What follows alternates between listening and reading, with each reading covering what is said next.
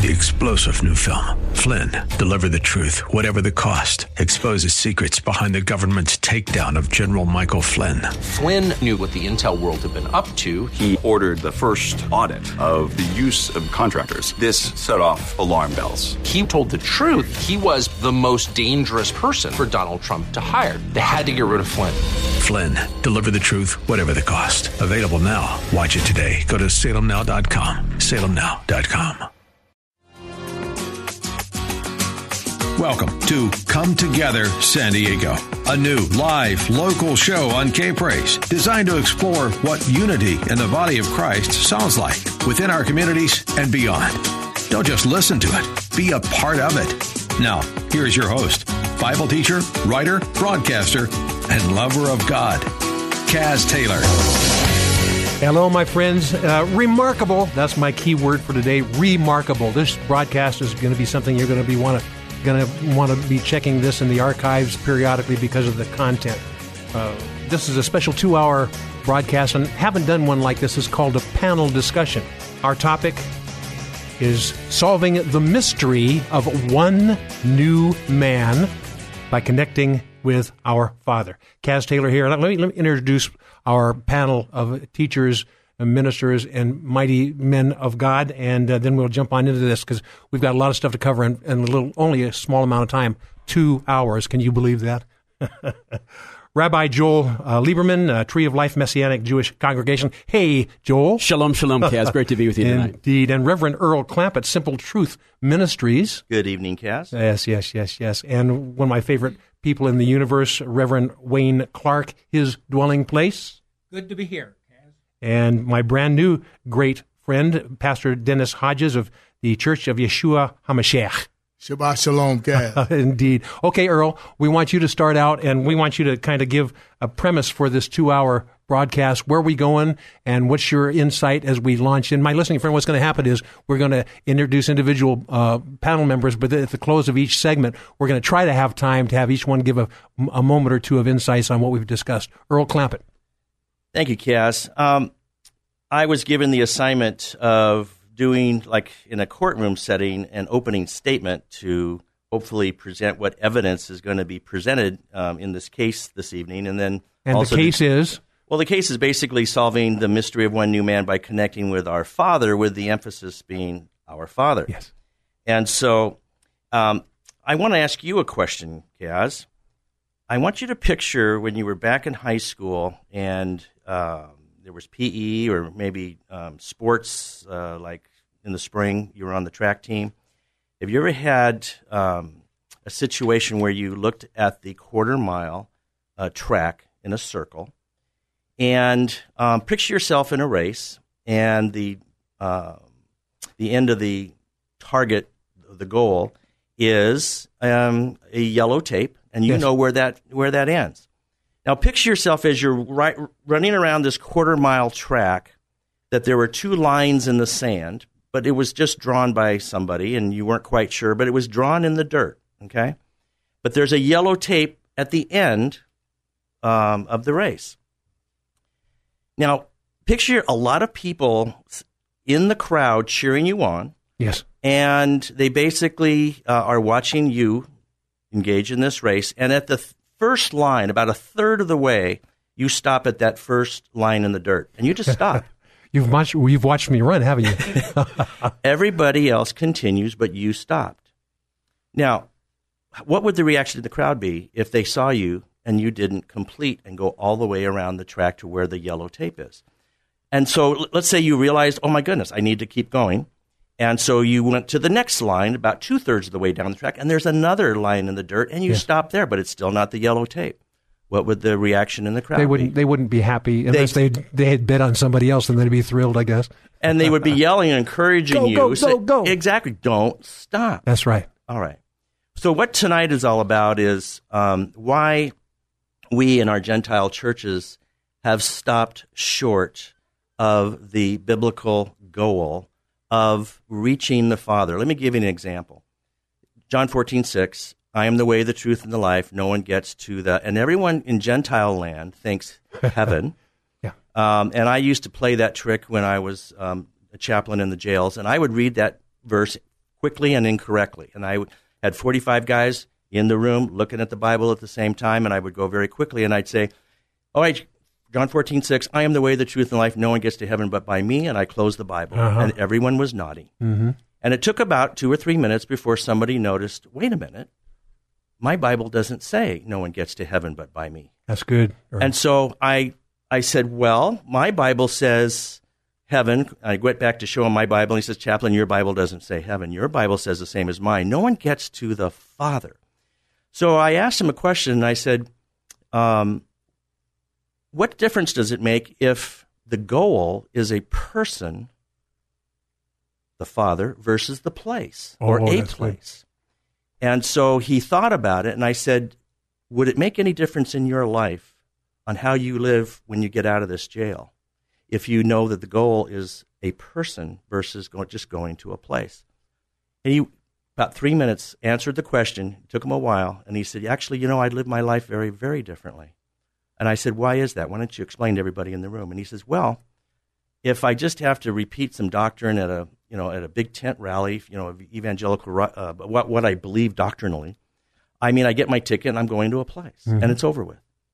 But if the goal is a person like my Father, as Jesus described it in John 14:6, well, then that means I have to give an actual accounting of how I lived my life and the decisions I made in every step of my life, my life's journey. So my understanding, you're right, Earl, you're saying that this is a race, okay, but it's not a race to a finish line. It's a race to a person, the personage of God and his Son, Jesus Christ. Exactly. And this whole topic tonight, we're going to present evidence why that is germane, because we are members of a family, and we are members of a family. That's what Romans 8:14 through 17 tells us. And we're all children. And we're children of the same Father. And we're going to talk about what fathers do as far as roles as opposed to other people in the family. Let me give you an example. The most important word, I think, in the Scripture is the word our in the word our Father. The O-U-R. O-U-R. Yes. And the reason is because who's teaching us that prayer? It's Yeshua, it's Jesus, who's teaching us that prayer. And in a family sense, if somebody comes up to me, if Jesus comes up, Yeshua comes up to me and says, I'm going to teach you how to pray, and this is how you do it. And he starts off with the first 2 words saying, our Father. What does that make Yeshua to me in the family sense? Yeah, well, you're a member of this family. But what does he to me? As the Father? What is he to me? He's my older brother. Okay, I got you. He's not my father. He's my older brother. Older brothers have different roles in the family, separate and apart from fathers. The evidence will show tonight that the fathers give us provision, the fathers give us protection, and fathers give us identity, things that are very different from other members of the family. My listening friend, that's great, Earl. That's fantastic. My friends, we're endeavoring to give our insights to help solve the mystery of one new man, actually by connecting with our Father. You can find this in Ephesians, talking about chapter 2 about there's a petition between us, and God wants to separate that wall or petition so that we are as one new man collectively. Now, we've got a minute or so left in this first segment, so I'm going to just kind of go around the panel, and if you have a very brief insight, give it. Earl, excellent setup here for what we're going to be doing. Rabbi Joel? Yes, Kaz, you referred to it in Ephesians chapter 2 when Paul or Shaul said, so then in verse 19, you are no longer foreigners and strangers. On the contrary, you are fellow citizens with God's people and members of God's family. Moving over to chapter 3, that in union with him and the good news, the Gentiles were made joint heirs, a joint body and joint sharers with the Jews and what God has promised. So there's the family. The family's supposed to come together. So I appreciate you saying that, Earl. Yeah, so we've got a family, and we're going to find out as we go through this show that the family not only includes every tribe and nation. It's not only the Jew, but also within the Gentiles, it's a multifaceted Gentile group. Everybody but the Jews, I guess you could possibly say, all merged together into this one new man. Reverend Wayne Clark, any quick insights here? Yeah, my experience in lots of seminars that we have done is most people have issues with their dad. And whether you and I like it or not, how we relate to our earthly father affects how we relate to our heavenly Father. And so we got to fix our earthly relationship, but we also have to fix the one we have with our Father too. Yeah, and we can comprehend that. It would have been easier to comprehend our spiritual, supernatural Father if we'd have had good father-son or father-child relationship. But God wants to heal that as well. Okay, let's have our other member of this panel, Pastor Dennis Hodges of the Church of Yeshua HaMashiach. What have you heard so far? Kaz, in Scripture, there are many different names used to describe Yehovah. While all the names of Yehovah are important in many ways, the name Abba, Father, is one of the most significant names of Yehovah in understanding how he relates to people. So our relationship, there's religion and there's relationship. I like to call it the double R, Rolls Royce. There's religion, there's relationship. There's a lot of religious people, but it's kind of like the narrow gate and the wide gate. Many find the wide, religious. Few find the narrow relation. That's very good. And my listening friend, you will look around and you see people who have religion. They have religion and they will speak voluminously about their religion. But you can tell that the truth of a person is if they have that intimate relationship. And that's where we're going here today as we help solve. We never will solve it ourselves singularly, but collectively we're going to get some insights on the mystery of one new man and how connecting with the Father plays a key role. This panel has just begun. Stay with us. I know you're sensing this is going to be more and more exciting, and you are absolutely right. My listening friend, my entire panel, Earl Clampett, Rabbi Joel Lieberman, Wayne Clark, and Dennis Hodges, and some surprise guests. We will all be right back. This is Come Together San Diego, the new live local show on FM 106.1 and AM 1210. K-Praise. More Come Together San Diego is just moments away. Now, more of Come Together San Diego, the new live local show on K-Praise. Here's Kaz Taylor. And I hope you're ready for a remarkable panel. We're going to talk about solving the mystery of one new man by connecting with the Father. Kaz here. Panel members, Earl Clampett, Simple Truth Ministries, Rabbi Joel Lieberman of Tree of Life Messianic Jewish Congregation, Reverend Wayne Clark of His Dwelling Place, and Pastor Dennis Hodges of Church of Yeshua HaMashiach. And we're going to tackle this mystery of one new man in a remarkable way, looking at Father God's plans to bring union between the Jew and the Gentile. It's not just a one person. How could, it's a many-membered body of Christ. And I'm going to have Rabbi Joel Lieberman of Tree of Life Messianic Jewish Congregation jump on in and take this segment. Rabbi? Well, thanks, Kaz. Let me run with this for a few minutes. I believe that as we attempt to tackle this wonderful unity, as you mentioned, between Jewish believers and non-Jewish believers, we find ourselves, interestingly enough, in a space where our understanding of areas such as the Sinai Covenant or Torah and its fulfillment by Yeshua, Jesus, and what that meant, and the place of Israel and covenants and so on, can be quite different from us as the Messianic Jewish community from the Christian community. Yes, we Gentiles don't quite get some of that. Well, and more often than we care to admit, there is a model out there that relegates these things to a place of indifference or obsolescence, almost really an anti-caring attitude. And history tells us really, Kaz, by the 3rd or 4th century CE, that if a follower of the Messiah observed any of these things, the Sabbath or Torah or dietary laws, they were somehow denying the work of the Messiah. And this is part of that model, which I humbly want to submit to your audience tonight is a flawed model. Now, although oversimplified to make a point here tonight, I wanted to encourage your listeners that this model that we've been taught often goes like this. Step 1, God creates. Step 2, sin comes in. Step 3, Yeshua or Jesus came and paid the price for sin. And step 4, the end. It's like Earl was talking about in the first segment. There's a lot missing in that model. There's a lot more to the race to happen. Just Where's that we stopped Abraham? too early. Where's Isaac? Where's Jacob? Exactly. Something went wrong. This is not the entirety of God's plan. And so, yes, this takes care of takes care of a lot of problems for sure. But what about the rest of God's entire plan? There's so much more to it. And so I like to view history, and I'm submitting this to your listeners tonight, in terms of both a foreground and a background. The foreground is the main part that you see. The background is the stuff that's there, right? But you don't see it so much. It's at a distance. You don't focus on the background. It brings flavor, it brings ambiance, but you focus on the foreground. And forgive me, but in large part, the body of believers at large looks through biblical history with the foreground of God creating, the fall, and then Jesus.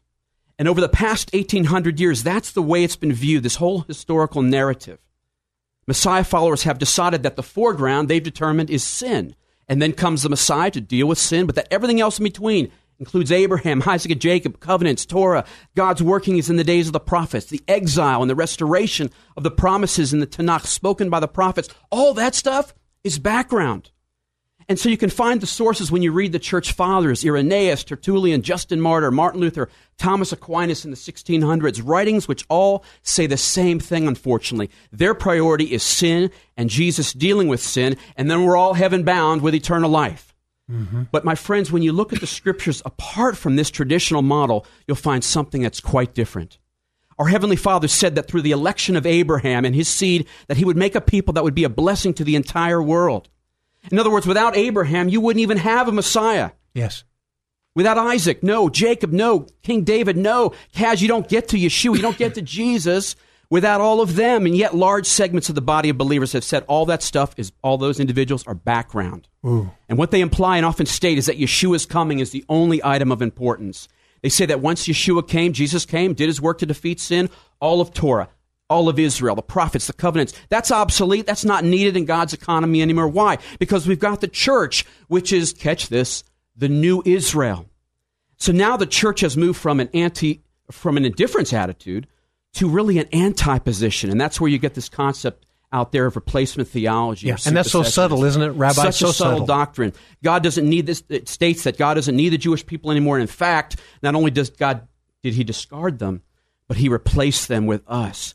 But Cass, here's the point. When you read God's word, you open it up without bias, you'll see that God's foreground is Israel and his covenants with Israel. Why? Because the Father's covenant with Israel shows his entire nature. The Father's desire for his Jewish people was for us to be a blessing. We know that the Gentile nations had a choice to bless Israel or to not bless Israel. Mm-hmm. Yes. What happens when they blessed Israel? Guess what happened? What happened to Pharaoh who blessed Joseph? He got blessed, right? Yes, yes. What happened when he cursed Joseph? Not good news. He got cursed. The nations who blessed Moses were blessed. Those who cursed Moses, cursed. The same thing happened all through David and the prophets. And when we read through the Tanakh, the Old Testament scriptures, the world actually revolved around Israel. It revolved around their relationship with Israel. You know, when you look at Nebuchadnezzar, the guy was a creep. But God said he was his servant, right? Why? Because he used Nebuchadnezzar to teach Israel a lesson. Mm-hmm. Look at King Cyrus in scriptures. God used him to bring our people back from exile. In fact, God used all the Gentile nations because Israel was to be as the chosen, the small example of God's fidelity, his love, and his faithfulness, of his very nature. Israel was to keep herself separate. They were to keep themselves distinct from other nations. Why? To show the nations what holiness was all about. The nations could then say, yes, okay, we see you, Israel. We can tell you're eating kosher. You're resting on the Sabbath, etc. And with that, Israel's witness would be such a good witness that the Gentile nations would see that Israel was blessed by God and that he was alive in her. How many of you remember on this panel Rahab, right? She heard about these Israelites, that God was with them. What is the book of Daniel all about?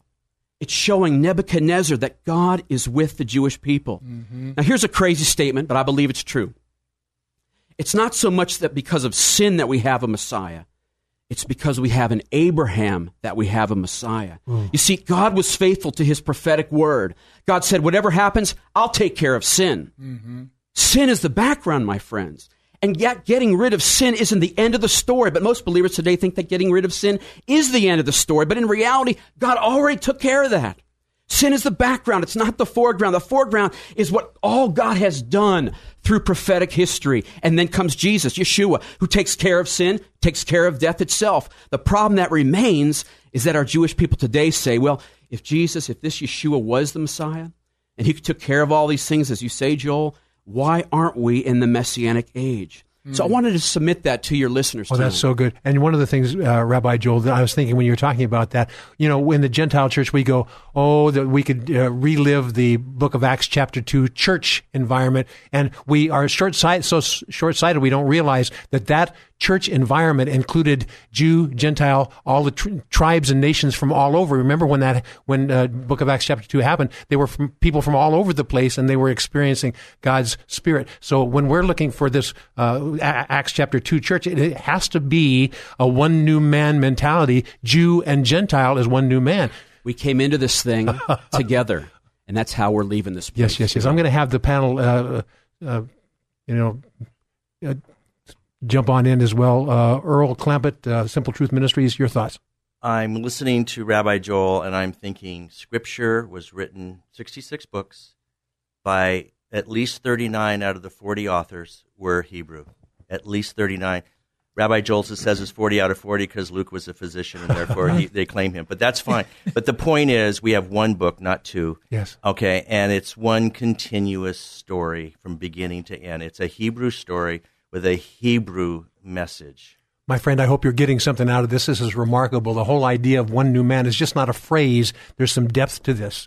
Reverend Wayne Clark, His Dwelling Place, Insights? I really like this concept of foreground versus background. Yes. It's the background is there whether you know it or not, so don't ignore it. I like that. And let's have Pastor Dennis Hodges. I like how Rabbi Lieberman, Rabbi Joel, with passion presented this because he knows it to be true. And what happens is a lot of times, even behind pulpits, you hear a word, but the person that's bringing the word don't believe that it's true themselves. So how can the person who's sitting to hear the word gather that truth to make it applicable to their life? Yes. I do know this, without, God doesn't make, Jehovah, I like calling him by his name. Jehovah doesn't make any mistakes, and nothing happens by coincidence. That's why we're here right now tonight, based on his directives, and it's not by coincidence that we're here. Rabbi Joel, thank you very much, my brother. Well, I'm going to spend about 30 seconds giving us, as a rabbi from the Messianic Jewish perspective, speak into this for we Gentiles. Declare something, and then we'll go to the next segment. Well, I'm going to declare what John declared in John chapter 10. He said, I am the good shepherd. I know my own know me. Also, I have other sheep which are not from this pen. I need to bring them, and they will hear my voice. And here's the key, there will be one flock and one shepherd. Wow, one flock, one shepherd. My friends, the Holy Trinity, Father, Son, and Holy Spirit have desire to have intimate relationship with us from the very beginning. This one new man, that's his strategy to bring us together. As, Adam had this relationship. Now, a many-membered last Adam, Jesus Christ, through his body, the body of Christ, this one new man are coming together so that God can have that intimate relationship with us. But we have to comprehend his plans to make this happen. We're going to dig more deeply into this, and we're going to bring some of our other panel members in to share their insights in particular. And I'm really looking forward to our next segment as we have Dennis Hodges of the Church of Yeshua HaMashiach help us see Father God's plans more clearly, how he plans to bring us together as one new man. Is this not exciting, my friend? You're going to be wanting to listen to this over and over again. But don't worry, because this topic of solving the mystery of one new man will be right back. You're listening to Come Together San Diego, the new live local show on FM 106.1 and AM 1210. K-Praise. Don't just listen to it, be a part of it at 866-577-2473. You're just moments away from more Come Together San Diego on K-Praise.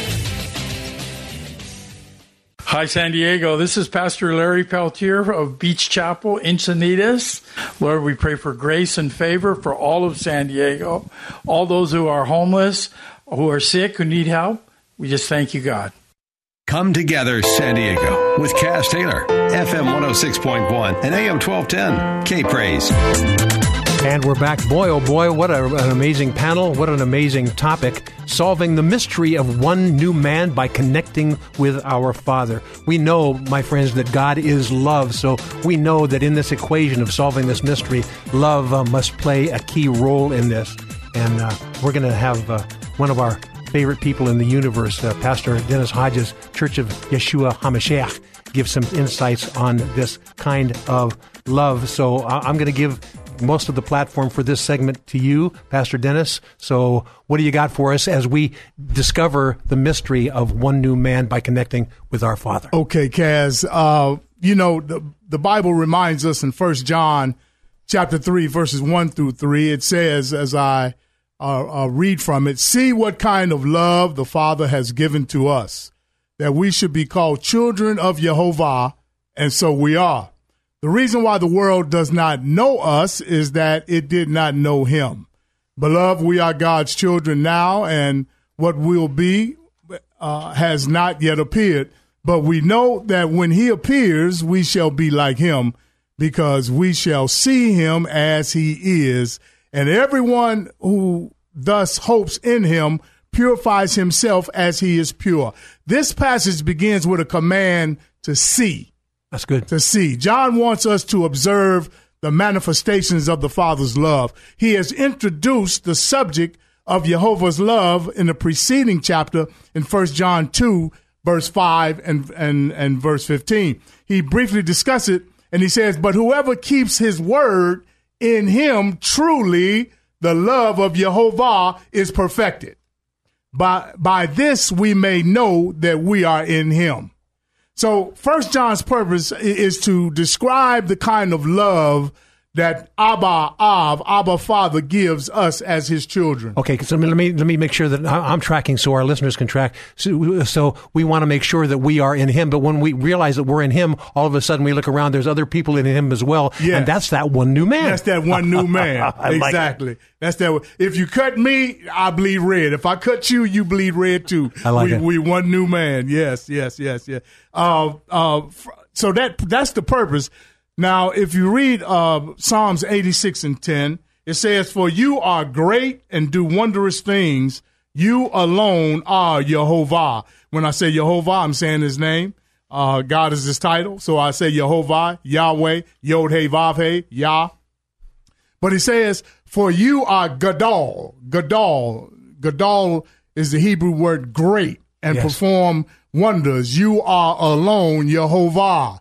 So the Greek word translated "what great" is found only 6 times in the Berit Hadashah, the New Testament, and always implies astonishment and admiration. Well, what is interesting to note here is that Yochanan, that's Hebrew for John, he does not say the Father loves us. In doing so, he would be describing a condition. Instead, Cass, he tells us that the Father has lavished his love on us. And this, in turn, portrays an action and the extent of Jehovah's love. Yes, but it also talks about us. It's not a you. I mean, it's a collective us. Yes. And there's the one new man again. Yes, there's that one new man. That one new man mysteriously pops up continually. Yeah, because it's meant to be. It's meant to be. It's also interesting to note that John has chosen the word Father purposely. That word implies the father-child relationship. Oh, I like it. Yeah, the father-child relationship. However, Jehovah did not become father when he adopted us as children. Jehovah's fatherhood is eternal. Yes. It's eternal. And he is eternally the father of Yeshua HaMashiach, Jesus the Christ. And through Yeshua, he is our father. So through Yeshua, we receive the Father's love, and we are called that one new man, children of Jehovah. Wow. And also now, 1 John 3 reminds us about how great Jehovah's love really is. We could ask the question, how great is it? It is so great, says John, that we actually are called the children of Jehovah. Wow. That one new man. Yes. Again. Yes. And the children is it's the implication there is where it's a family. I mean, children are in a family environment, and all of a sudden, when you realize that God sees each one of us as his children, we have to realize we are part of the overall family of God, And when we all join together, we become this one new entity collectively together known as one new man. But I believe Sly Stone said that it's a family affair. It's a family affair. It is indeed. Yeah, we are family to Jehovah. We are Jehovah's sons and his daughters, and we belong to his bloodline, his heritage. We are his heirs. With sonship and daughtership comes family blessings and promises that go with this royal family. Yes, and I think the Gentile church has to come along with the revelation that it's not just going to be we Gentiles in this. It's every tribe, every kingdom, every nation, every tongue. I mean, so when you realize that all, you talked about we children or you children, it's a collective thing. I mean, it changes our way of thinking about having relationships horizontally beyond denominational lines, doesn't it? Yes. You know, I post Bible studies on Facebook. And I open up, I might say Boker Tov, meaning good morning, my father's children and my father's creation. Because everybody's not his child. Oh, that's true. You got to give your life to Yeshua HaMashiach, because there's only one way to get to the Father, and that's through Yeshua. Yeah. There again is that one new man.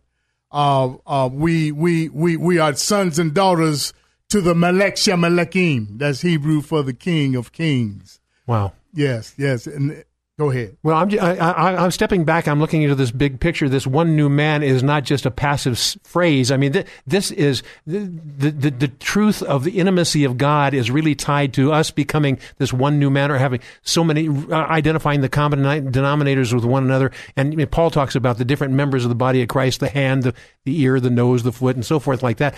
Collectively, each one of us has a piece of the puzzle. Jew and Gentile, every tribe, nation, everybody that believes in Jesus has a piece of the puzzle, so we can collectively be this entity whom God wants to love on. Yes, sir. But he uses us in different ways. You know, all roses don't bloom at the same time. So he uses us differently. I remember growing up in Chicago. You know, I had a background that I was raised in a good neighborhood. However, I chose to go hang in the projects. Mm-hmm. So you choose what you do. You choose what you do in life. And as we choose to be a son of Adonai Shel Elohim, the Lord of Lords, or son of the great I Am, or son of the creator of the Olam, of the universe, the son of the Alpha and the Omega, and all the other royal titles that go with Daddy, when you choose to be with him, you've made the right choice. Oh, and my prayer is for those who are listening right now that they would make that choice. If they haven't, all you got to do is go to Romans chapter 10, verse 9 through 11. If you confess with your mouth and believe in your heart that Jehovah raised Yeshua from the dead, you shall be saved. You know, Pastor Dennis, it's remarkable when you talk about that, because it occurs to me as you relate this, that we don't all have to be automatons. We don't have to be exactly the same, stamps, the stamped out version of the Father. Each one of us, in fact, God's directive is to bring us so we can identify who we are individually, and then collectively look out. The body of Christ is pretty awesome, huh? Yes, it is. We have often ourselves forgotten who we are when we become the recipients of his divine love and forgiveness. Ooh. Yes.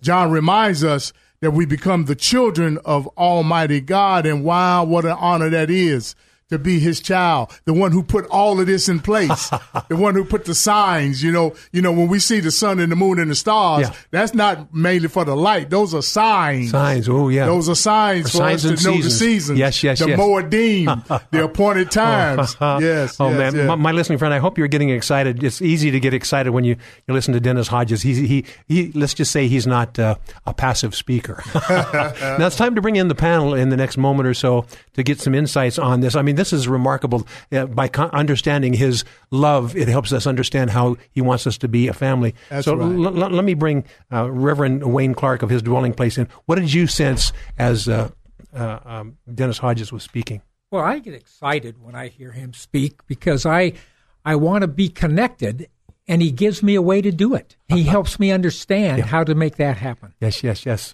Earl Clampett? My takeaway for this, Kaz, is that the most important thing for us is identity that we get from our Father as members of his family.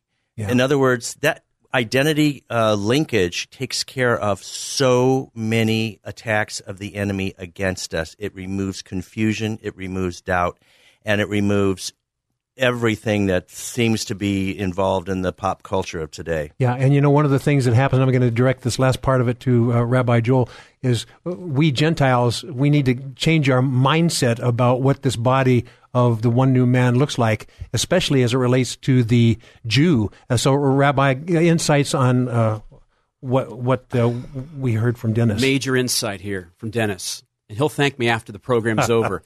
But I got the title for your next book, for your first book. Yeah. From the Projects to the Palace.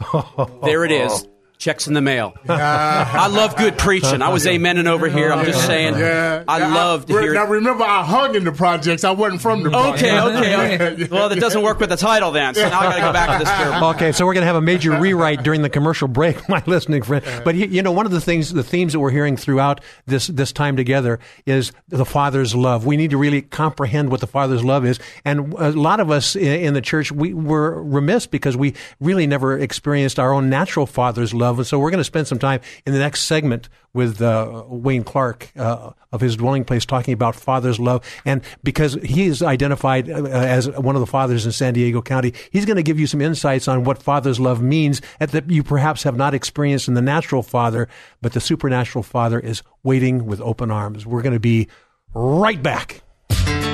More Come Together San Diego with Kaz Taylor is next. FM 106.1 and AM 1210. K-Praise. Now, back to Come Together San Diego, the new live local show with Kaz Taylor. FM 106.1 and AM 1210. K-Praise. Ladies and gentlemen, we're dealing with solving the mystery of one new man by connecting with our Father. Connecting with our Father as a key component in understanding this one new man strategy. One of the challenges that many of us have is we never really saw a true picture of God's intent for the Father, because some fathers have abandoned some of us, and some fathers have been something other than father material for us. And so we thought it would be remarkable to do this segment with a guy who has been identified as many as one of the fathers in San Diego County, a military guy. I can remember years ago when he and his wife were involved. Were in the Navy, and used to go to his house, and all of a sudden there's dozens of kids meandering around because, among many things, Wayne and Chris Clark were the father and mother of these people, supernaturally speaking. So, Reverend Commander, I like to call him Reverend Commander, my special name for him, Wayne Clark. I'd love to have you give some insights on fatherhood, and we're going to connect this not only with natural fatherhood, but also the spiritual aspect. Wayne Clark. Thank you, Kaz. Glad to be here. As Kaz mentioned, I've got a Navy background. I was the commanding officer of a submarine. I'm kind of a technical guy. Yeah. And so when it comes to Bible stuff and theology, my first question is, what does that look like in my life? And it's not so much what the words are, but how do I manifest that?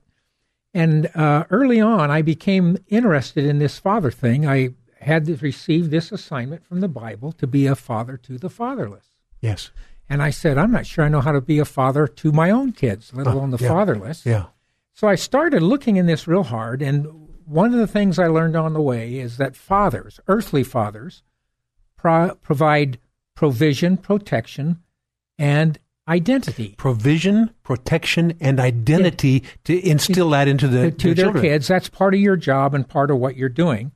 And in order to kind of understand that, I said, well, how does God do that to me? Wow. I understand Jesus, I understand the Holy Spirit, and I'm just trying to make this God connection. And I was led to the book of Daniel. And in the book of Daniel, early on, he's chapter 9, he's goes to the throne room of God, and he's praying and so forth. And then later on in chapter 9, he understands from hearing from God that the 70-year captivity is almost over. Mm-hmm. He understands what Jeremiah was prophesying. So Daniel says, I want to pray about this. So I'm going to go to God and pray about the return of what's going on. And he started repenting for all the things that were done in Israel. the idols they raised and the sin and all these things. And I'm sitting there thinking, Daniel didn't do any of those things. Yes. He wasn't there. Yeah. But yet he identified himself with his nation, his people, and took responsibility for that, and then took the problem to God in prayer. So you're saying a father does that? That's right. And I said, that's what I'm supposed to be doing. I'm supposed to identify with the things that I have done in my life to my kids and fix that. But with other people, to be a father to them, I have to identify with the junk that happened in their life. Yes. Let me intercede here for just a moment. My listening friends, you fathers, you men, listen to what he's saying, because this is really a key of God's strategy to bring us together into him. So anyway, what I would do is we put on these seminars, and at the end of the seminars, we would offer a father's blessing. And I would have people come up and repent for things I knew that earthly fathers did. Wow. The response was phenomenal. It was surprising to me. And a lot of tears, no doubt, as well, huh? And so I said, that in part is what God wants us to be doing, and God is in fact doing that for us. He is interceding for us. He has the heart to return us all. Now, I look at my nation as a nation and what we have done, and I look what we did to the Indians. I look what we've done to the blacks in slavery and so forth. And my sense is I need to go to these other men and women of God and repent for stuff that has been done to them. Wow. And ask their forgiveness, because what that does is it releases them from that burden. Yes. And it allows God to touch their heart and bring them through and get them freedom. So along the way, one of the things that spoke to my heart very strongly, and Pastor Dennis here helped me get there, is if he and I have the same father, what does that make us? Oh, that's so good. That makes us brothers. We are related. We're family members. Yes, we're not as functional as we should be, but I don't know of any family, natural families and inherited families that are fully functional. I'm just getting a picture about the Thanksgiving table just recently. So, a lot of people can identify with what you just said. Now, this is true not only with races, Chinese, Mexican, Hispanic, whatever they are, it's also true with people that have the wrong religion. True. Part of my job is to go to them and present the truth so they can find the true Father to move on. Yes, but also not with condemnation. A lot of people do that with, if you don't do this, you're going destined to hell. A father doesn't do that. And so part of your mantle is the compassion of a father as well, to lead somebody along instead of forcing them along. Well, one of the things we talk about, I make the statement, we do not go to hell because of sin.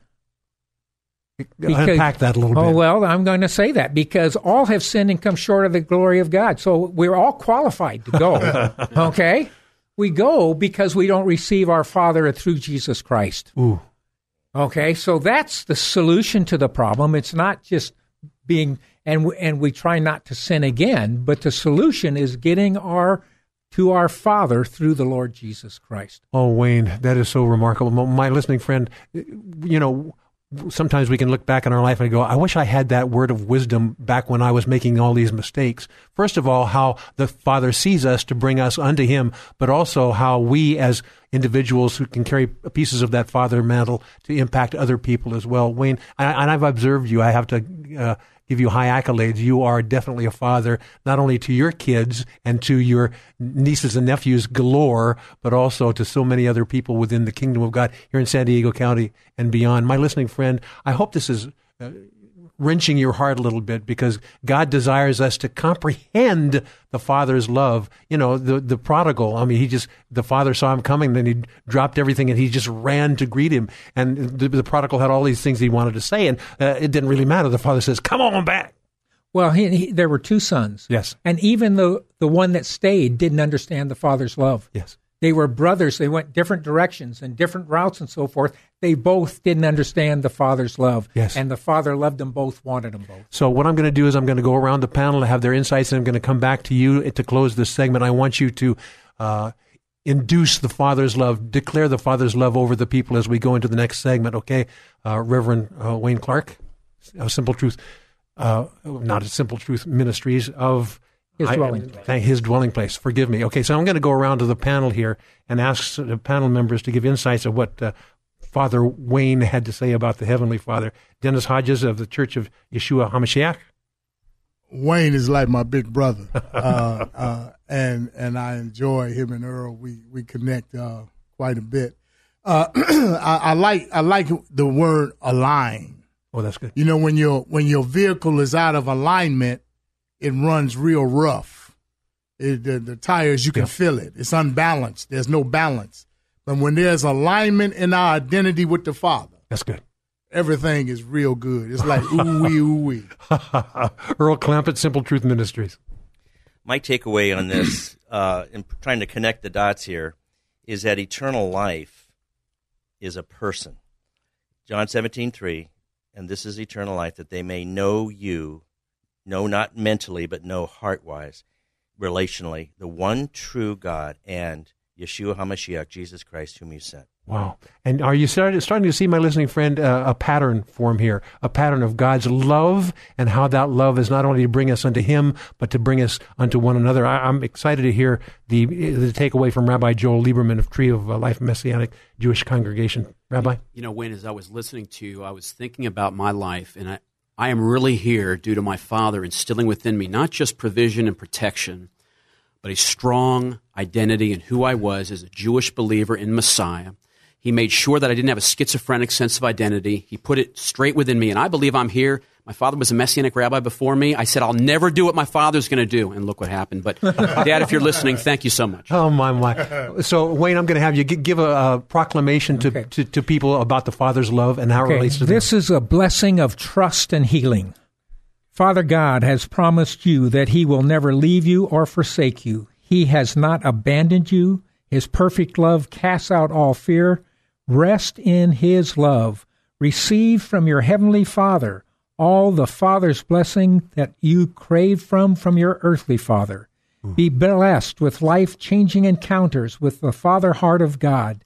Be blessed to receive His perfect healing that can make you whole. Allow Him to bring healing, recovering, and restoration of your broken trust. Your Father's best healing work restores your heart and soul according to His design that He had for you before He laid the foundations of the world.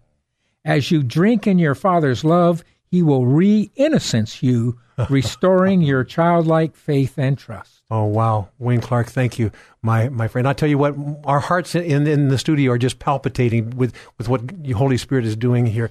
My listening friend, one of the things that Wayne said in his dissertation here was he talking about this, when you comprehend the Father's love, no matter what people group you are, and he mentioned Afro-Americans, Asians, and so forth, but he also mentioned the Indians, the American Indians. So I thought that was appropriate because our next segment, we're going to spend some time with the American Indians and talk about the forgiveness that needs to happen reciprocally on that, and see how God is going to knit together all people groups, including the Native Americans, or as we say, the First Nation people. My listening friend, aren't we having a remarkable time? And the first hour is concluded. We're going to dive into the second hour when we come right back.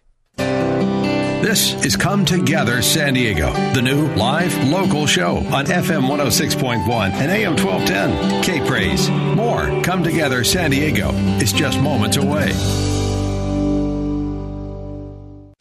KPRZ San Marcos Poway and K29CR Encinitas, FM 106.1 North County, AM 1210 San Diego. K-Praise. I'll tell the world.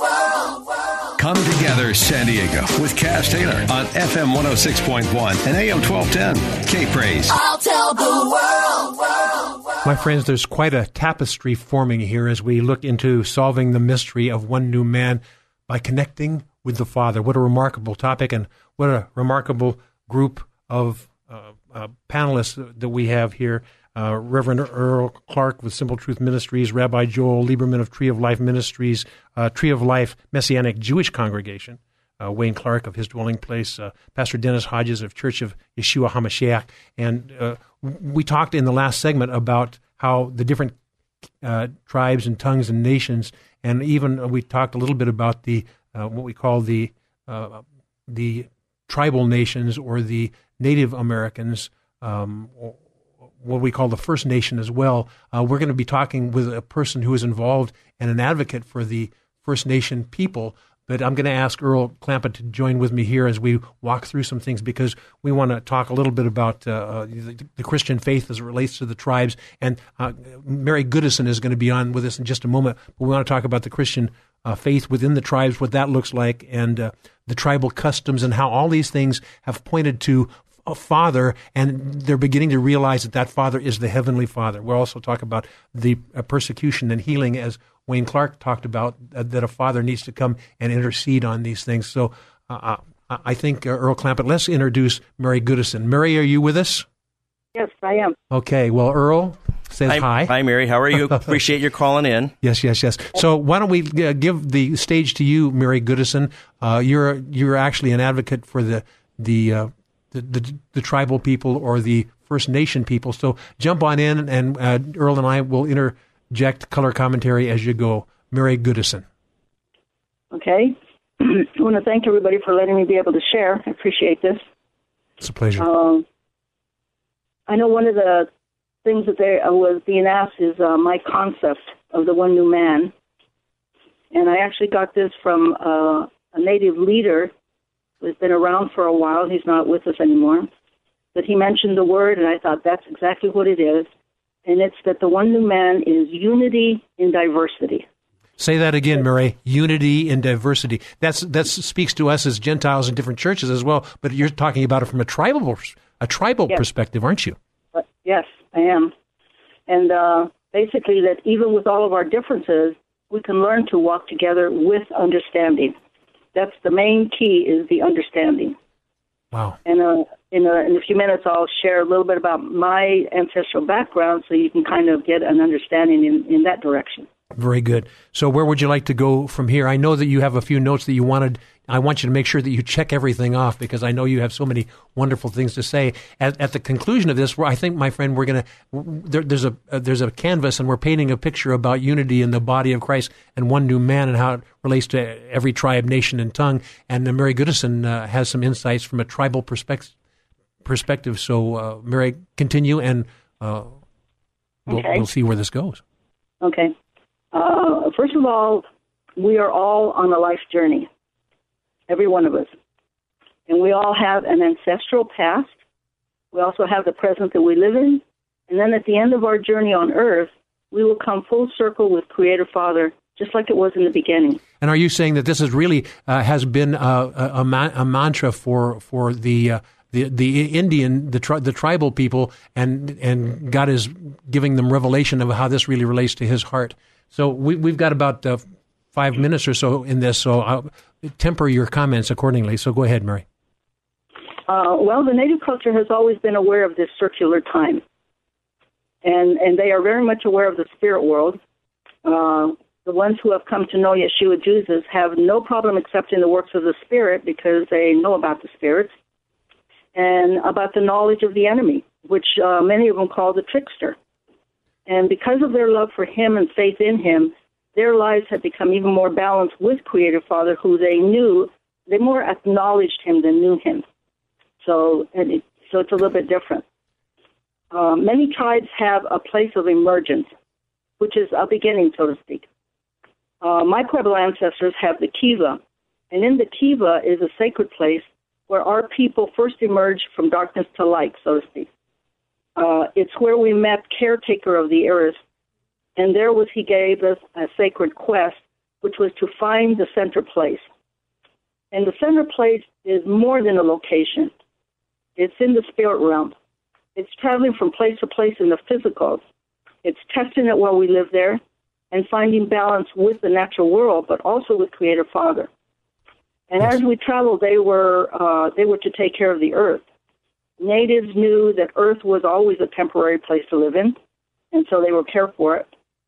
And it gave them a sense of a thankful heart through that, because for generations they had prayers of thanksgiving for everything that came from the earth, for their sustenance and for their survival. So giving thanks was what brought balance in the natural world with them, and it also kept their hearts centered in our worship toward Him. That's good, Mary. You know, it reminds me of a scripture in Romans 1:20. I'm going to use it a little bit out of context because that was really a disclaimer to those who fell away from God, but those who pursue God, and it would be work with the Hebrews as well, who embrace the Hebrew feasts and festivals and signs and all these other things and seasons, but also with the Indian people. The scripture says in Romans 1 that since the creation, the whole world, the invisible attributes of God were clearly seen by the things and understood by the things that He made, even His eternal power and Godhead. So the tribal people had an appreciation for the natural things, the things in nature, and it was an easy step, if you look for it, to accredit the Heavenly Father and His Son, Jesus Christ. Would that be accurate? Yes, it was. Wow. Can we talk just a little bit about the persecutions that you've gone through, that the Indian people have gone through, and many of the tribes also have gone through, and some of the stories that relate to those persecutions and how God may be bringing you out of those persecutions into a perspective of an intimate father-child relationship?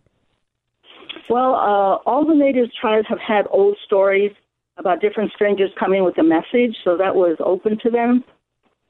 And so bringing the good message about Yeshua, Jesus, His death, His resurrection, eternal life, all this was correct, but it was the way that it was done was not right. And not all of them, but the majority of them brought this message in a bad way. So it came so that generations, because of the physical pain, the emotional came from condemnation, persecution for so many years. There was generations of Native people who didn't want anything to do with the message of Yeshua, Jesus. But this was not Creator's way. This was not Creator Father's way. And eventually Creator Father, because I know that Creator Father Himself is the one who sent His Son, Yeshua, Jesus, to all people a long time ago. Yes. So the message of the Sacred Road teaches that eternal life is to know You, the only true God, and to know Yeshua, Jesus, the one You sent.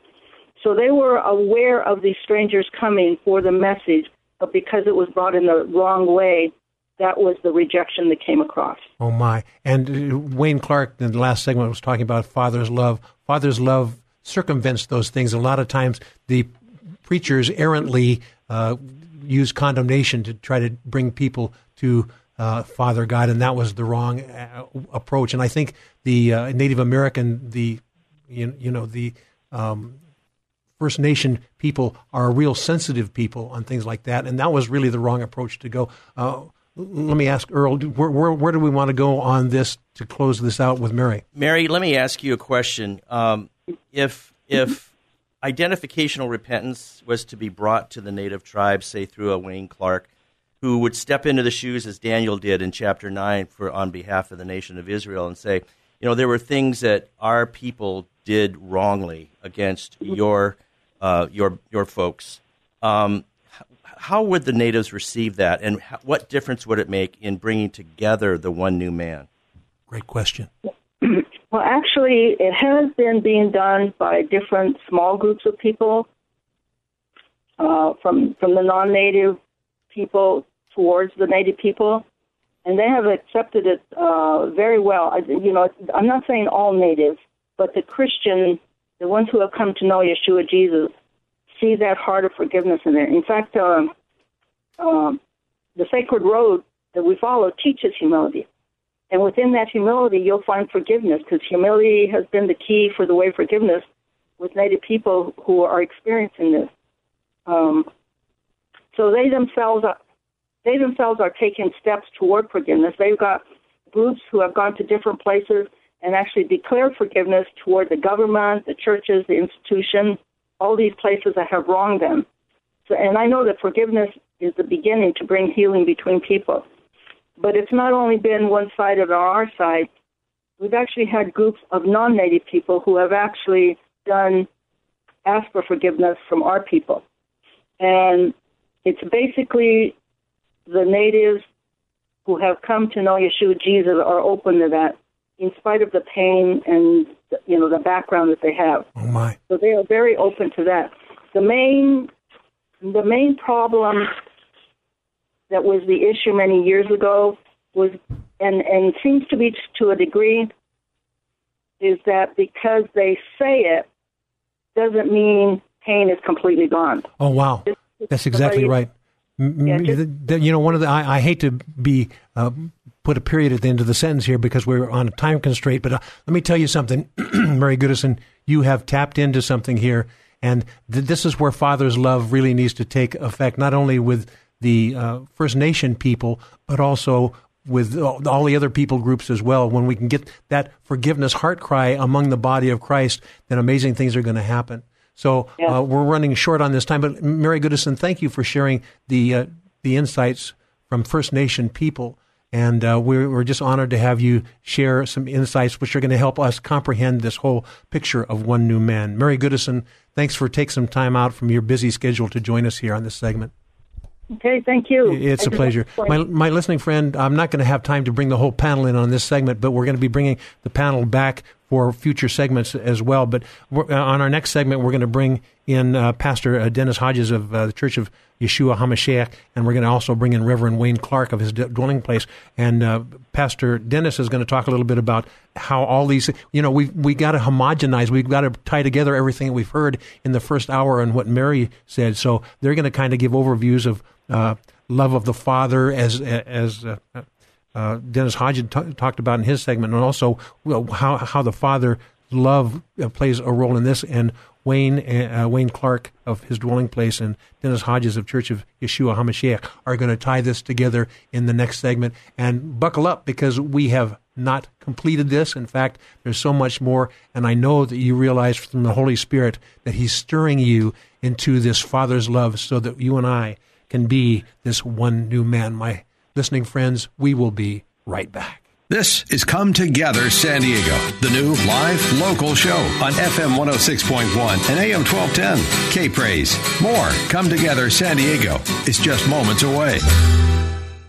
Now, more of Come Together San Diego on K-Praise. Here's Kaz Taylor. Well, thank you. This is coming together. Holy Spirit's having His way as we're starting to understand and comprehend God's plan for this one new man attached to Father God and His love for us. I had a pastor friend years ago. He used to use a book of Hebrews, a phrase that says, "Forsake not the assembling of yourselves together, as a manner of some is, but so much the more fellowshipping with one another, so much the more as you see the day approaching." He used to use a different an analogy there, that assembling is different than just collecting. And on Christmas, if you get a toy or a gift and it says some assembly required, you've got the parts gathered, but they're not functional until they've been assembled. And what God wants to do in this one new man, He wants to not only gather us together. We're familiar with gathering, but He wants to assemble us together into a cohesive single unit with many different facets to it. So what we're going to be talking about in this segment, I'm going to be bringing on Pastor Dennis Hodges of the Church of Yeshua HaMashiach and another father figure within San Diego County, Reverend Wayne Clark of his dwelling place. And they're going to talk about Father's love and also being a father yourself and exuding that love as well. But we're going to tie this whole thing together now. We've used the first hour to kind of to spread things out on the table. Now we're going to eat of it. So I'm going to ask Pastor Dennis Hodges of the Church of Yeshua HaMashiach to begin things, and you and Wayne jump on in as we talk further about the Father's love. And you may want to speak a little bit about what Mary Goodison said as well. So I do. She talked about that journey piece and earth being a temporary place. And that took me to Scripture. Lord, remind me how brief my time on earth will be. Remind me that my days are numbered and that my life is fleeting away. Out of Psalms 39:4. To make the best use of our life, we must never forget two truths, Cass. First, compared with eternity, life is extremely brief compared with eternity. Second, earth is only a temporary residence, and you won't be here so long, so don't get too attached. And in the first hour, we looked at 1 John 3. We looked at 1 John 2. And John tells us in our chapter that we have not experienced all that we're going to be when we get to heaven. Yes. There is in store for us crowns associated with our life on earth. And there is coming a new name for each of us that Yeshua will give us. Yes. There is also coming the literal encounter with him. There is coming an inheritance from our Abba Father. And there is also our future, our own position in glory. There is our future leadership and positions of honor over the nations. And then there is close encounters of the Jehovah kind. I like that. Yes. There's the privilege to eat from the tree of life. There's coming the day when we get to see our name in the book of who's who in heaven. Yes. It's not who's zooming who in the zoo. It's who's who in heaven. And the Lamb's Book of Life. And think about this. Our names will be beside names like David, the Melech of Israel, David, the king of Israel, Moshe and Kepha and Yitzhak and Jeremiah, guys and girls who are known only by one name. My. But we ourselves will be there right next to others with outstanding reputation. And you use the word we, and that's exactly right. It's not a me, my, mine. It's a we, us, our. And one of the things that God wants to do is to have us change the mentality from me, my, mine, self, my life, my lifestyle, and me, my denomination or my doctrinal beliefs. It's together. He wants us to do this as a family, and we can't get there without comprehending the Father's love and how he's going to be knitting this together. Wayne Clark, talk us a little bit more about the Father's love as it relates to everything we've heard so far in the first hour or so. The thing that's coming to my mind right now is we as men, fathers, just people, are supposed to forgive people for things that they have done. And one of the definitions of forgiveness is canceling a debt. Mm-hmm.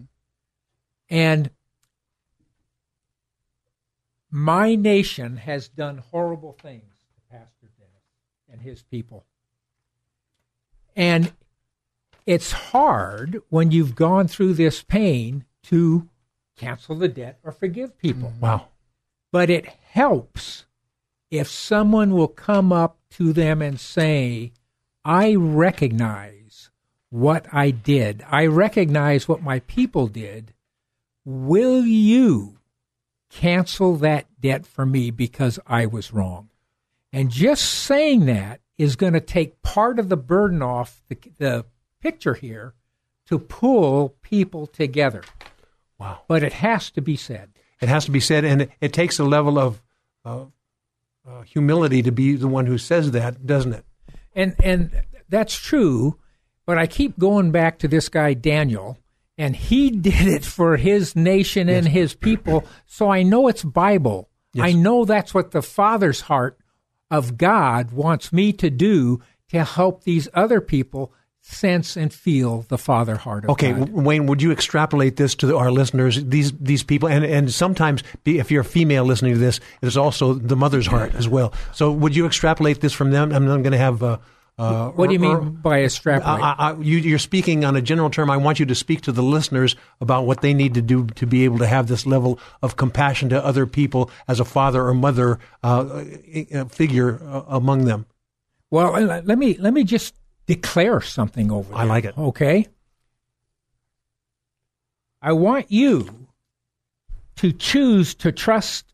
I want you to choose to trust God today. Choose to believe in your heart that He is kind to you.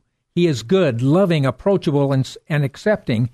And choose to bind your own will to the Holy Spirit and the healing alignment of God.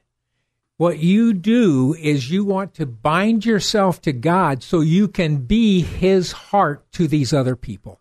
Be His heart to these other people. That's remarkable. And when we do that, we're not pushing people away. We're inviting other people. And when you have that heart attitude of contrition, they're more likely to come in rather than they think that there's rules that they have to obey to get there. That's right. And so when I'm going to someone, I'm saying, you know, I'm just a normal guy, a dad. I've made all the mistakes you can make and so forth. But I want you to feel the love that God has, and I'm asking you to choose me to do it. My. Dennis Hodges, thank you for your insights on this, and Wayne Clark as well. Now, the other two panel members, I want some insights on what you've heard so far and how this relates to what you've shared, and we'll take it from there. So, Earl Clampett, Simple Truth Ministries, what insights have you gleaned from our two, Dennis Hodges and Wayne Clark, insights? I was with Pastor Wayne for probably a good 15 years as an assistant over there, and he trained me on how to do the Father's blessing after a 3-day seminar. That we'd always finish up that way. That'd be the wrap up. And I'm telling you, Kaz, the catharsis of release when people, I'm not going to say salvation here, I'm going to call it another word, which is deliverance. Wow. They get delivered from bitterness. They get delivered from unforgiveness. They get delivered from resentment. And basically, they've been in these Satan-constructed jails for decades. And this is a mechanism by which God, is saying, look, I sent my son not to take you to a place, but to get you out of jail, to get you free. I came to set the captives free.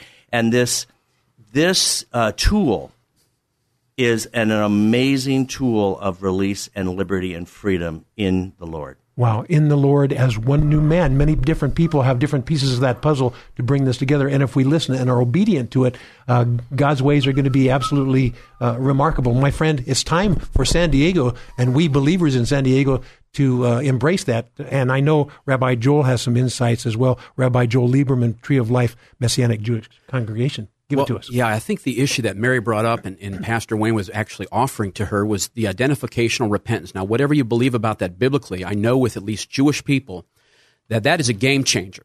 When the Christian world can go to our Jewish people and repent for things done over the last 2,000 years, done in the name of quote-unquote Christianity, that is a salve, that is medicine on the hearts of my people that even us as Messianic Jews can't give that medicine. You have the medicine. So I was listening to Mary that her concept of this one new man is unity and diversity. I say amen and amen. And she says, the native people have no problem with accepting the works of the Holy Spirit. They are primed for revival. It would not shock me if God began to just pour out His Spirit upon them, because they have no problem with the gifts of the Spirit, the fruit of the Spirit in their lives as well. Wow. Rabbi Joel, we're going to be inviting you to spend the lion's share of the next segment with some further insights.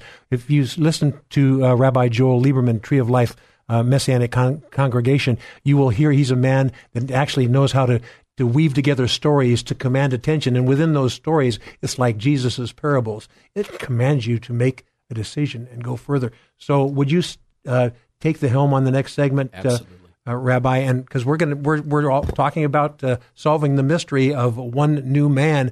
And my friend, what a wonderful panel that we have here. And we're going to invite Rabbi Joel to give some insights to help tie this all together in the waning 2 segments of this 2-hour broadcast. My listening friend, we will be, do not go away, right back.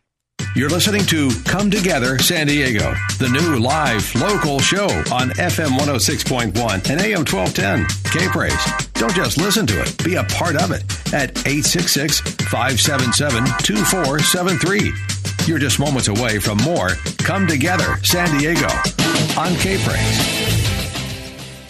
Joel Lieberman from Tree of Life Messianic Jewish Congregation. Lord, we just do lift up the entire region of San Diego from Vista to Chula Vista. Lord, it says in the Psalms, Hina Matovu Manayim Shevet Achim Gam Yachad, how good and pleasant it is when brothers dwell together in unity. We pray a spirit of unity over our city in the name of Yeshua, Jesus in Hebrew. Amen.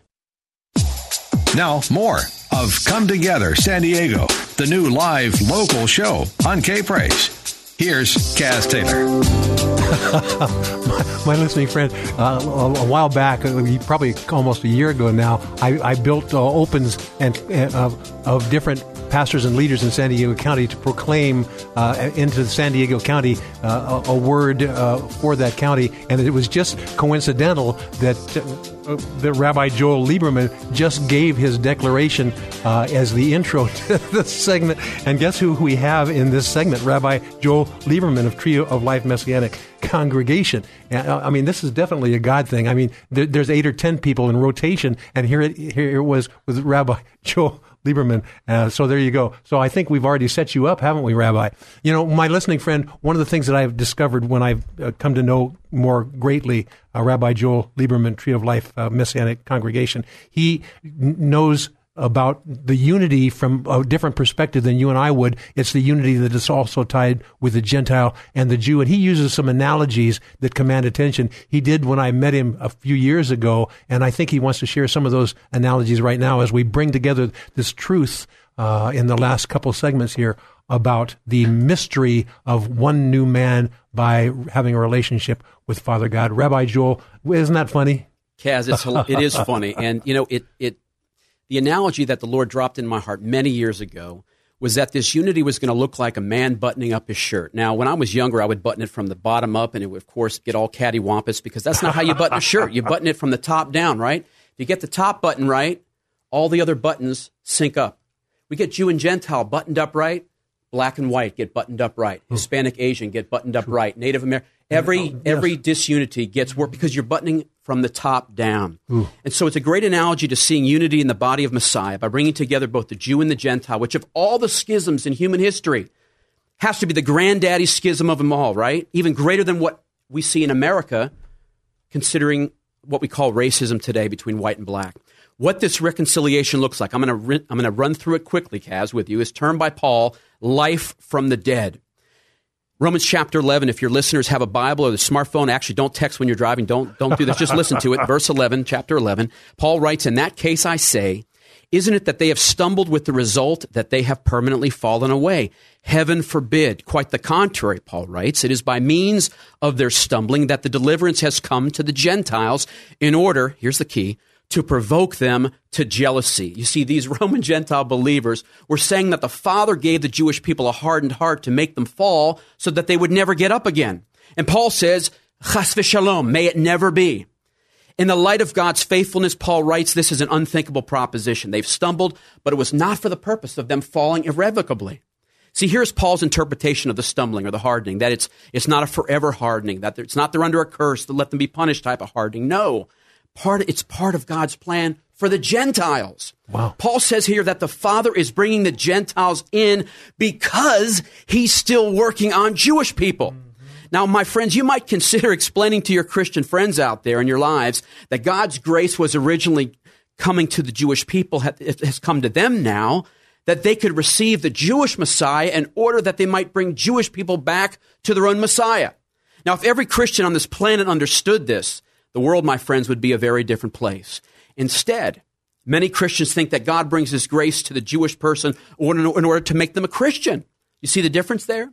Wow. See, Paul says that God foreknew the hardening of the hearts of the Jewish people, that there would be a remnant that would be saved, a remnant throughout all of history. And at the same time, there was a wonderful thing. This was a great thing as far as the mercy and grace that God was going to share with the Gentiles. But Paul exhorts here, never let it be said, he says, that the Gentiles have become the epitome, the ultimate of God's plan. I know I'm stepping on some toes here tonight.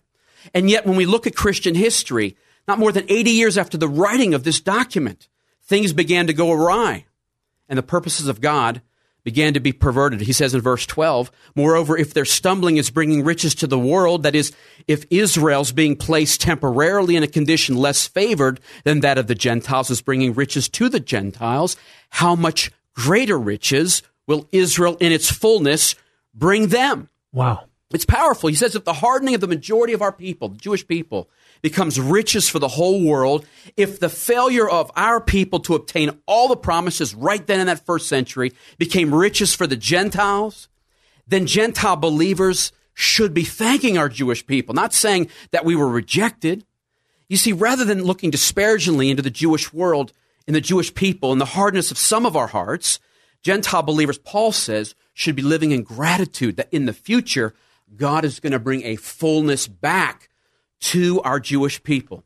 Wow. Now, in addition, just as the Father used the stumbling of my people as a means of bringing salvation to you guys, so now he's using the salvation among you guys in order to bring us to back. jealousy. Yes. In other words, the Gentile salvation in itself is a means of bringing that same salvation to Israel to whom it was promised. Wow. But unfortunately, we have a problem, don't we? History, 2,000 years of it. Those who call themselves, we mentioned it last segment, Christians, have not only provoked the Jewish people to jealousy, have not done that, but have engendered fear and repugnance, whether by crusades, pogroms, the Holocaust, etc., or by even replacement theology, so that our Jewish people, instead of being drawn to love the Jewish Messiah, Yeshua, they've actually come to ignore him or hate him outright. And Paul's command and his challenge here to these non-Jewish believers in Rome was to provoke us to what? To jealousy. We should be able to look at you guys, the Gentile believers, and see in your lives, holy lives, peaceful lives, the fruit of the Spirit, ethical lives, honorable lives, and become jealous and want for themselves what you all is making you different. Let me interject here just very quickly, Rabbi, and that is what Wayne was talking about, the fathers of asking forgiveness on behalf of other people as well. I know that it's said, but I'm going to just do it for the sake of this broadcast. As a Gentile Christian, let me say how sorry I am for the Christian faith abusing and demeaning the Jews without really understanding that the Jews were actually the people who brought this truth and the scriptures to us so that we could embrace them, and we have done an injustice to you. Some people even unknowingly have been involved in anti-Semitism or a replacement theology, or also known as supersessionism. This is something that tears God's heart apart, because this whole one new man has to be Jew and Gentile come together like the early New Testament book of Acts Church. The film is being reversed.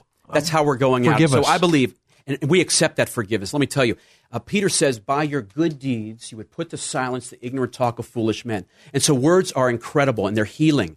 But not only is the Christian world doing words now they are actually bringing our Jewish people back to Zion on their shoulders. They're putting their financial wherewithal behind them, and it is becoming life from the dead. I believe, Kaz, in closing here, that if every Christian congregation in this world began to develop a heart for the Jewish people, to come back to know their own Messiah and to remain as Jews, these are the most precious Christian brothers and sisters that we can ever ask for. My friends, these people are gold. And as Messianic Jews, we need to treat them that way. And we need to appreciate them. Why? Because they're very few and far between. My brother here from another mother, Pastor Dennis from the Church of Yeshua HaMashiach. I'm already provoked to jealousy by his Hebrew tonight. I mean, if you're not spitting HaMashiach, you're not doing it right, and he's spitting. But in Paul's day, most Gentiles were like that. They came to know the Messiah. They understood it was a Jewish faith. But where did they go for training? Yes, exactly. Okay, Dennis Hodges, Church of Yeshua HaMashiach.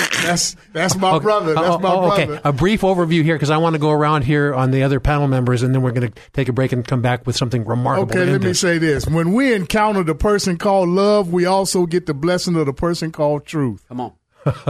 And truth keeps us from becoming deceived by the person called the deceiver. But truth says, look at the deceiver. He's wrong, and don't listen, no buy into his lies about the family that we're now a part of. So the person of truth is there in our lives to keep reminding us that love, ahava, wants us to serve the family. Ooh. Truth teaches us about the importance of the family values of ahava, Hebrew for love. Wow. Okay, one new man in Messiah and returning us to the Father's heart. Wayne Clark, what's your insight here as we close up this segment? I'm kind of overwhelmed by these guys here tonight. I'm just having a great time. This understanding that God's heart wants to be in all of us.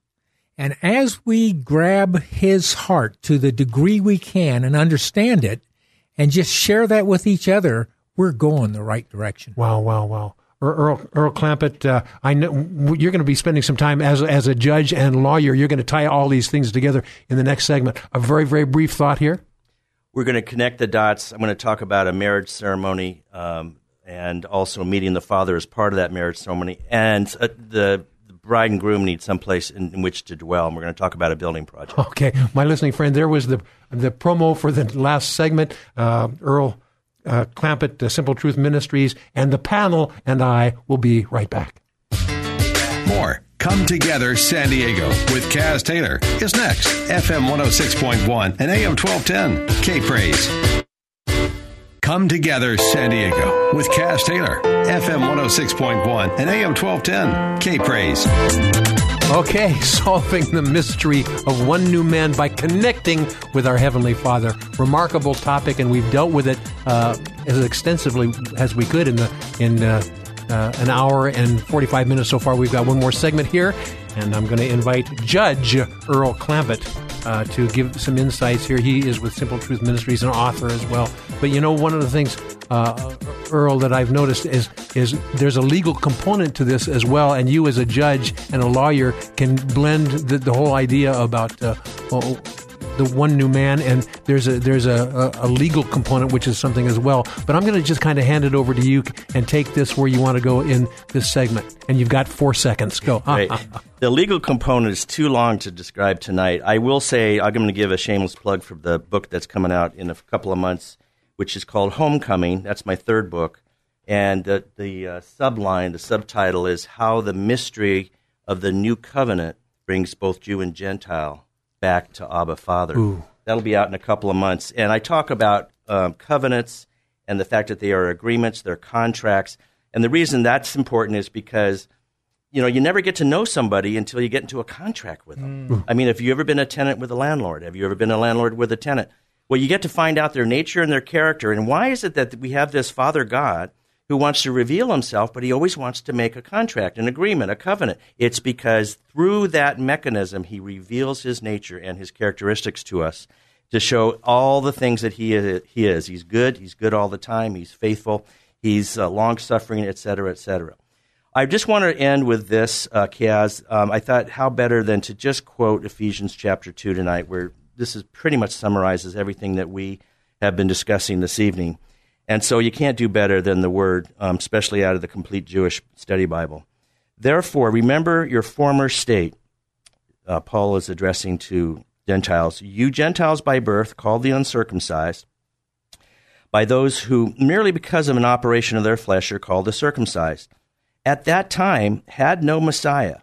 You were estranged from the national life of Israel. You were foreigners to the covenants, embodying God's promise. You were in this world without hope and without God. But now, you who were once far off have been brought near through the shedding of Messiah's blood. For he himself is our shalom, peace. He has made us both one and has broken down the mitzvah, which is the wall which divided us, by destroying in his own body the enmity occasioned by the Torah, with its commands set forth in the form of ordinances. He did this in order to create in union with himself from the two groups. And this Bible says a single new humanity. The New King James says one new man. Wow. And thus make shalom in order to reconcile us both to God into a single body by being executed on the cross as a criminal, and thus in himself killing that enmity. 3 prepositions, and then we'll wrap it up.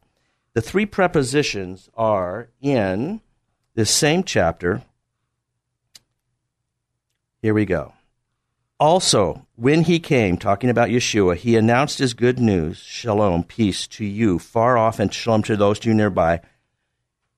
News that, here we go, the 3 prepositions. News that through him, we both have access, here's the second preposition, in one spirit. So we're through him, being Yeshua, in one spirit. So we have through and in. And here's the third preposition. Isn't this interesting? This is the goal. Back to the Father. Ooh. To the Father. So you're no longer foreigners and strangers. On the contrary, you're fellow citizens with God's people and members of God's family. That's the unity we've been talking about. You've been built on a foundation of emissaries and prophets. Here, listen to this. Here's the building project. The cornerstone being Yeshua Messiah himself. In union with him, the whole building is held together and growing into a holy temple in union with the Lord. Yes, in union with him. You yourselves are being built together, here it is, into a spiritual dwelling place for God. Wow. This one new man is actually a spiritual dwelling place for Abba Father, and actually Abba Father and Son and Holy Spirit as well. What a remarkable visual that is. A quick comment on this, and then I'm going to have our other panel members declare into this as we close the show. Well, when you're dating a lady and you have a courtship, usually there comes a place, because we're going to be the bride of Christ, there comes a place where we get introduced to the Father. And in this case, Yeshua, Messiah, as our Messiah, Jesus, is going to introduce us, because we're going to get married. And the new covenant is all about marriage. And he's going to say, I need you to introduce to our Father. I'm going to introduce you to him. And here's the thing. The new couple needs a house in which to dwell. So Isaiah 66, 1 and 2 says, hey, you're going to be my dwelling place. Ooh, I like that. You're going to be my dwelling place. Dennis Hodges, a final proclamation and thought here as we close. How do we keep from being led astray from our royal family? We listen to our Father's instructions. We honor our Father and his lifestyle, and we choose it as the only way. One new man. That's God's whole heart cry, is to bring us so intimately close to him. As it's kind of like climbing up a mountain. We each get closer to him, but by virtue of the apex of the mountain, we also get closer together. That's that one new man, one new family. And in fact, God wants to do that, bring intimate relationship. Father's insights from our earthly father friend, Reverend Wayne Clark, his dwelling place. The truth is, I am incomplete. I can't be the father I want without the rest of you. I need the rest of you as part of me, and that has to be done, or I'm not complete. Wow. My listening friend, I hope that this is really striking your heart, because God, his compassion, ever since the fall of Adam, he wants to bring us back into that one new man, that one who walks with him in the cool of the day and have intimacy with him eternally. And that's what he's planning. It's this whole cycle, and Earl talks about the circle as well in his books. And that is that cycle of bringing us all back. And that has to include the Jew, who was the early introducer, or as we would say, the olive tree branch, and we wild olive trees together into this one new man. Joel, give us your proclamation here as we close this segment. Here's the proclamation. Here's the challenge for the listeners tonight. For nearly 2,000 years, there has been an unnecessary breach between Jew and Gentile. Neither of us on either side have shown much interest in tearing down this barrier. But now, listeners, hear my heart. We've been given a mission for accomplishing what could not and cannot be done by coercion, preserving fellowship between Jews and Gentiles in the body of Messiah. In time, both groups are going to appreciate what's available from the other. Non-Jewish believers are going to enjoy the richness of the Jewish root of the faith via Torah and other Jewish history, and Jewish believers are going to come into greater appreciation of the wisdom of the New Covenant Scriptures. Then Jew and Gentile truly can be one in the Spirit. Proclaim that over the people as we draw close. Thank you, Lord. Father, we thank you for this time together tonight. We agree that San Diego is going to be experiencing a new revival. We thank you, Lord, that this rhema, this understanding, Lord, that even it says angels are having a difficult time understanding for such a time as this, Lord. So I agree with my commander on my left, Commander Wayne, and Reverend Earl, and Pastor Dennis, and Kaz. Lord, we are just men. But Lord, you are sovereign, and you declared the end from the beginning, that all Israel shall be saved. And Lord, we have a part, both Jew and Gentile, in this revival. We thank you, Lord, San Diego will be revived. Use us in this hour, all across this land, all across this county, all across the city, from Oceanside to Chula Vista, from Santee to Ocean Beach, in Yeshua's name. And all the panel said, Amen. Wow, we've had an interesting 2-hour period of time. We hope that you've gotten the sense of God's heart, because God wants to solve the ministry of one new man by connecting with our Father. My friend, who is that going to involve? Look in the mirror. It includes YOU. Thank you, Earl Clampett, Pastor Dennis Hodges, Rabbi Joel Lieberman, and longtime friend Wayne Clark, and a special shout out to Mary Goodison. This is Kaz Taylor. My friends, we'll see you next week.